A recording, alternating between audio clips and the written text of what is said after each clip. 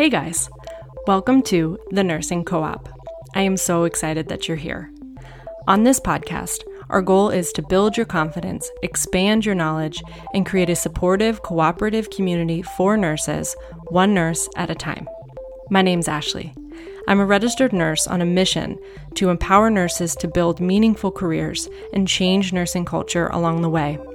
In our time together, I hope to share my experiences, provide you with resources, and create a space where you can find your footing as a nurse without judgment. We will unravel nursing topics and make connections with amazing guests to give you all of the tools that you need to build an incredible life and career. I believe that it takes a village to build a strong nurse. We are your village. This is the Nursing Co-op. What's up, guys? Welcome back to the Nursing Co-op. On today's episode, we are chatting about a topic that I think will benefit many of us, especially if you are a newer nurse within your first couple years or new to a unit. This list is hopefully going to be super helpful for you. I wanted to chat about the unwritten rules of nursing, the things that people expect of you that aren't often said out loud. And truly what this boils down to is simply being the nurse that you want to have on your unit. So being a team player, working with your peers, helping out when you can. And nothing I'm going to tell you here is rocket science. It's nothing that you don't already know. But I think sometimes we need little reminders so that we remember that we are part of this team and that we want to treat people the way that we want to be treated. So let's just dive into these. I have 10 of them for you. They're in no particular order. But the first one is don't ask a PCT, CNA, another nurse to do something that you could do yourself. And this really is about your PCTs or your CNAs. Your PCTs are often such an undervalued member of the team, but they are so important to your team. So just remember that as you're going throughout your day. So if you are in a room and a patient needs to use the restroom, if they need something that like a turn or something like that, and you can do it yourself, it makes absolutely no sense for you to go find a CNA or a PCT and ask them to do it if you were already in the room and could get it done. Now, if you are drowning in work and you need to delegate to manage your time better, that's a different story. But if you have 5 minutes to do these things, it goes such a long way. One, by saving time for that CNA or PCT, you have your certain number of patients. Oftentimes your CNAs, your PCTs have an entire unit to take care of. So they are not just sitting around doing nothing. And what might take you 5 minutes because you're already in the room may cost them 20 or 30 minutes because they have to get everything ready and finish what they're doing and rush to your patient's room and do all of these other little tasks. So save them some time and show them that respect. That goes such a long way. And this rule goes for any other ancillary staff on your unit. If it's something that you could just do yourself, do it yourself. Again, always, if you need to delegate to manage your time better, do that. But just keep in mind, like if you're in the room and there's a spill on the ground because, the Foley leaked or something like that, don't go call environmental services if you can just clean it up really quick. That level of teamwork goes a long way, and I promise you that people see it. People see when you do that, they feel that respect, and they're way more likely to help you in the future because they know that you're part of their team as well. You're on their side. Okay, number 2, and this kind of goes along that same vein. If you are asking for help on a messy job, you take the mess. So whether that's is a bed bath, a stool cleanup, vomit cleanup, anything messy, if you're asking someone to come help you with it, it's not appropriate for them to deal with the mess. Because when they ask you for help, more than likely they'll know this rule and they'll clean up their own mess. It's just something that we don't say out loud, but it is a common courtesy. If it's your patient, you deal with the worst of whatever's going on. This is true whether you're asking another nurse or a PCT, CNA, because they have their own messes to deal with. So when it's your mess, when it's your patient's mess, you deal with the worst of it. That's just an unspoken rule. This is also true for if you need to turn a patient. If it's your patient, take whatever the worst part of that turn is, as long as it's appropriate. Again, if you've hurt your back or if there's some sort of extenuating circumstance, of course, people are going to understand. But for the most part, if you are asking for help, you just take the worst of that job for your patients. Because when you go help somebody else, they should be doing the same thing for you. It's not that I'm telling you that you should be a martyr and sacrifice yourself all the time, But it's just like we said earlier, if you treat people the way you want to be treated, they're going to know to give you that courtesy when it's your turn. Okay, number 3 is an easy one, but it's just that you don't leave drips dry for the next shift. So at the end of your shift, go in, make sure that your drips aren't going to be running dry by the end of the shift. Don't leave, a propofol that's about to run out. Don't leave, a bag of fluids that's about to run out for the next shift, because there's so much that goes on at the beginning of the shift. You would hate it if somebody did that to you. So always just keep that in mind. Do what you wish somebody would do for you, because you'll create that expectation and people are going to follow suit. So make sure that you've got at least a backup hung, or switch out your drip if it's appropriate. If it's something that is a more expensive medication, don't just waste a bunch of it. But, for me, for propofol, for Levophed, any pressors, definitely any critical meds, I always at least made sure I had a second bag hung there so that the moment it went dry, they could just swap it out real quick. And number 4 is really similar. Get rid of discontinued lines or discontinued medications. So don't just leave an IV pump full of meds that are hanging that aren't ordered anymore, that you've stopped, that you've switched out, the tubing is bad. Don't leave those things hanging there. Clean it up. So if they just finished that last bag of an antibiotic, take it out of the pump and throw it away. Don't just leave it hanging for your next shift. It just makes things cleaner and more organized. This one's a simple one. And I don't know about you, but I always found it annoying when I came on shift and there were 42 drips hanging. I had no idea which ones were active and which ones weren't. Some of them had tubing that was no good. And so then you just got to waste time going through and cleaning it all up, or, changing over bags that could have been changed right before shift change. So you're just wasting time at the beginning of your shift when you're trying to manage your time the best that you can. So just remember those two. Since we're already talking about drips, let's talk about verifying drips. So number 5 is if you are verifying a drip with another nurse, if you're asking someone to come verify with you, have it pulled up and ready to explain what change you're making or what the algorithm is, whatever drip you're working on that you need to be verifying. Make sure that you're ready for it to happen, because you're asking someone to stop what they're doing and come help you with something. So it's best just to have it all ready for them rather than calling out and being, hey, can you verify this drip? And you don't even have the drip from the Pyxis. You don't even have it pulled up. You have to still log in. You have to make sure everything's all set. It wastes somebody else's time. So just if you're going to be verifying a drip with someone, have it pulled up in the MAR, have the drip ready, and just be able to explain to them why you're changing this rate, what you're doing here. If you're going, increasing your fentanyl from 25 to 50, be able to explain to them why you are doing that so they can verify quickly and efficiently. All right, number 6, do not leave the unit without telling somebody. So even if it's just something quick, if you're going to the bathroom, if you're going to another unit to get a med from somebody else's Pyxis, if you are stepping out just to get air for a couple minutes, any reason that you're leaving the unit, let somebody know. Even if you're taking your patient on a field trip to CT or something like that, and you've got another one or more than one patient that you're leaving behind, let somebody know that you're leaving so that things don't just go wrong and everyone's like, where is Ashley? She just left. This is ridiculous. They're going to be upset with you and it's unsafe for your patient if nobody is aware that you are not watching them, because that's what everyone in the unit is expecting, right? Everyone is expecting that each nurse is looking out for their patients, that they don't have to do it themselves because they have their own patients. So you just need to alert someone. So anytime you're stepping off the unit, it doesn't have to be anything big. You don't have to give a massive report every time. Make sure that they know critical information about your patient, but you can easily just say, hey, I'm going to step off for just 1 second. I got to run to the restroom and take a breather. I have, patients in room 1 and 2. Patient room 1 is a fall risk. Patient in room 2 is on a few pressors, but I just adjusted them. They should be all set. Something simple so that they know a little bit about what to look out for. The key here is really just making sure that somebody's looking out for your patients regardless of where you are, because things happen at the drop of a hat. You may think that you're going to be gone for 2 minutes and that nothing's going to go wrong, but it's going to be that time that you don't tell anyone that you're leaving that something goes wrong. So just always get in that habit.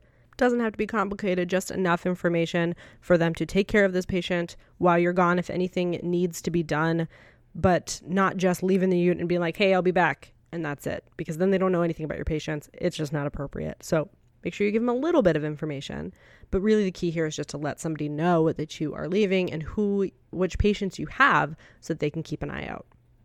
And of course, just as a reminder here, if you're working on a floor where you have patients assigned to you, if you are stepping off the unit, you should be letting a nurse know that you are doing so, not a respiratory therapist, not a PCT, someone who can actually jump in if a med needs to be changed, if there's an emergency, that sort of thing. So it should always be a nurse that you're letting know.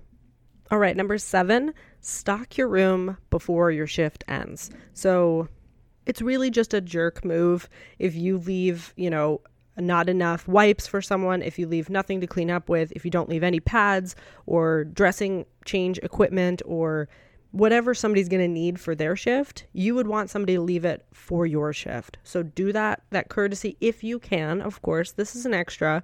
So, if you have an insane shift and you're just trying to keep people alive, stocking your room is probably going to be the lowest thing on your priority list. It is something that you could ask somebody else to do if that's possible. You may be able to delegate and ask a PCT to throw a couple things in the room if that's possible. But again, the best thing to do is stock your room if you can. So just get those things ready for the next nurse. That'll make their shift easier because again, you would want somebody to do this for you. So those swabs, mouth swabs or oral care equipment, make sure that there's enough of those in the room for the next shift. If your patient needs meds crushed going through a tube feed, make sure they have enough of their sterile water, that they have their kit to give them those medications, that the tube feed is not going to be running out, that, they have all the tubing they need, the cords they need, basically everything that you want to have for your shift. Make sure that the next shift has enough of that as well. If there's a wound that needs to be, the dressing needs to be changed, make sure they have the equipment for that. It's really just the simple stuff. If there's absolutely no syringes, no needles in your room, and you know that they're going to need those for their morning or, beginning of the shift meds, get those things for them. It just makes everyone's life easier. And along the same vein, your next tip is to clean your room at the end of your shift as well. So it goes such a long way to just empty the Foley, take out the trash if it's full, to, pick up wrappers as you go. It's one of my biggest pet peeves was walking into a room after a nurse who's just maybe a little bit messier than I am. And I remember there was one nurse and he would just leave everything. He would leave every cap to a needle everywhere. There would be wrappers from alcohol swabs everywhere. There would just be trash, the plastic wrap for a flush everywhere. There would just be trash. And I know that it might sound like that's just like I'm just being type A and being really particular, but a messy room is actually a really unsafe room as well. There's a reason that we care about the lines being tangled, the trash being everywhere, stuff all over the floor that you could trip on. Because if there's an emergency, the last thing that you want to deal with is a messy room where you don't know where things are, where there's trash everywhere that can end up under a patient or getting in your way, that you don't know where your lines go because they're all tangled. It's a mess. In an emergency, those things matter. So it's really just nice to make sure that your room stays clean throughout your shift, and it's really for the next shift, that everything's clean, you pick up your trash, your mess, that you set them up for a successful start to their shift. So empty the Foley so that, if you just gave Lasix, they're not dealing with the Foley that is completely full.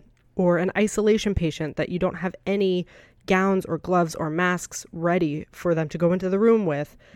All these things just help your teammates. And that's really what this comes down to, is helping out your team so that they know that you're a valuable part of that team. Next thing is to clarify orders and try and complete orders as much as you can before the next shift starts.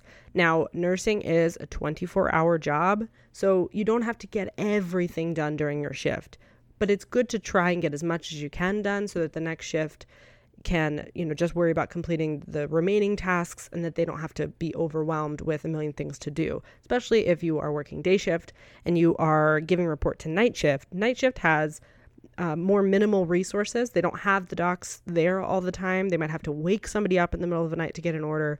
So if you can clarify as much as you can and get the orders completed as much as you can, it just makes life easier for that next shift. And you would want somebody to do the same for you, of course. The easiest way to keep track of everything and the best way to do this is to make a list so that you can go to your provider or whoever you need to ask these questions to, that you can have a list for them so you can go once and ask for 4 different things so that you're not wasting their time constantly going back and forth. And with completing your orders, if you make a list, it's just going to help you keep track of all the things that you need to do and be able to properly prioritize those tasks. The key here is just to make sure that urgent tasks get completed during your shift, and just making sure that you're not waiting until the last minute to try and complete tasks at the end of your shift, that you're staying efficient and managing your time properly. Of course, if you are struggling with time management and critical thinking, I have episodes on both of those, especially prioritization. You'll see those episodes, and I'm always happy to repeat episodes and add more to the story if those are areas you're struggling with. So always let me know. Time management and prioritization are huge skills that new nurses often struggle with. It's something that just takes time and practice, but I'm always happy to expand on those topics if you are struggling in those areas. And then lastly, and this one's a big one, ask for help and offer help. So this is kind of a 2-in-1. The first is always that you should be asking for help if you need it. As newer nurses, I think we often think that we need to do everything on our own and that we can't ask for help, that it shows some sort of weakness or that we're not good enough, that we're not skilled enough as nurses. But truly, nursing is a team sport and you are a member of that team. So asking for help is just part of the game. And this skill will ultimately help you with time management, with prioritization, and help you grow as a nurse, because no nurse does it all on her own. That's not what this profession is about. It's about doing it as a team. And if you have nurses who are giving you flack, that are giving you crap for asking for help, that's their problem. It's not about you, I promise. It's about them. So if that happens, realize that you are not doing anything wrong and that asking for help is a part of this profession and that somebody else is having a bad day. That's all that's reflecting. It's not a reflection of you. And the second piece here, part B, is offering help. I think that this is the best way for newer nurses to really integrate themselves into the team and show that their team members that they are willing to work with them and that they're hardworking and care about that team. Because if you're offering to help when you have time, it shows that you care about your coworkers. It shows that you are taking initiative, that you are not here to just sit on your phone when you have downtime, that you're here to work and you're here to take care of these patients. So like anything else, this is a fine line. So if you are drowning at work and you have 5 minutes to take a breath, or you could help someone, take a breath, take a break, take 5 minutes to eat some food. But if you catch up, if you get all of your tasks done and you've got, 30 minutes to spare and you realize that your other coworker is having a really hard time, maybe they've got a tough assignment, it's really powerful for you to offer help if you are able to spare that time. So this goes such a long way. And of course, again, recognize that you shouldn't be drowning in order to help people. If you are drowning in your own shift, then you need to be asking for help. You do not have time to offer to help others because that's going to make you fall behind. That shows a level of immaturity as a nurse when you're trying to do way too much and you're not prioritizing. So just make sure you're perfecting those skills before you're offering to help and falling behind yourself. But if you have a moment, if you only have one patient because you have the open bed and there's nothing on the horizon right now and you're all caught up, go help your teammates, go offer to help turn their patients or do little things. It goes such a long way. So ask for help when you need help and offer help when you have time and it's appropriate. And this rule is not just for your fellow nurses. You can also be offering your help to CNAs or PCTs or other members of the staff who are themselves having a tough shift. If you've got the time, help out your teammates regardless of who your teammate is. All right, so just to recap, number 1, don't ask a PCT or CNA to do something that you could do yourself. Number 2, if you ask for help on a messy job, you take the mess. Number 3, don't leave dry drips for the next shift. Number 4, get rid of discontinued lines and medications. Number 5, if you're verifying a drip, make sure it's pulled up and that you have everything ready for a nurse to come and verify that medication with you. Number 6, don't leave the unit without telling someone. If you have patients assigned to you, make sure somebody knows that you're going to be leaving the unit. Number 7, stock your room before the end of your shift. Number 8, clean your room before the end of your shift. Number 9, clarify orders and complete as many orders as possible during your shift. Don't leave work for the next shift. And lastly, ask for help and offer help when you can. So these are just 10 quick things that I don't think are written in the textbooks. They're often not said out loud. It's not something that you get in your orientation manual, but it's things that we all need to remember so that we create a culture where we're all working as members of a team. That's what all these things come down to, is how would you want to be treated by your teammates? You would want them to help you when they can. You would want them to leave you with enough of a medication, to leave your room clean, to leave your room stocked for your shift. So you do the exact same thing for them because you're setting an example and they know what to expect from you. And really, you're showing that you are a team player, that you care about your unit, and that you care about your coworkers. That's what all this comes down to.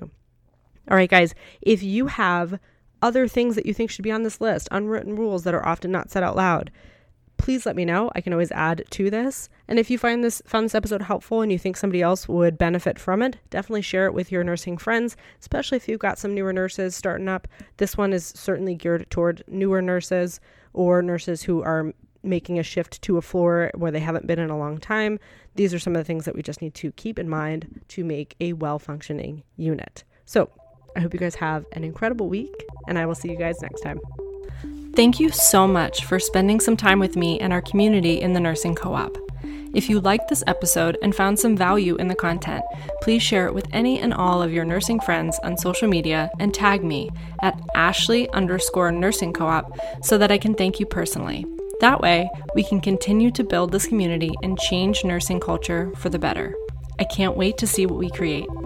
I will see you next week, but until then, happy nursing.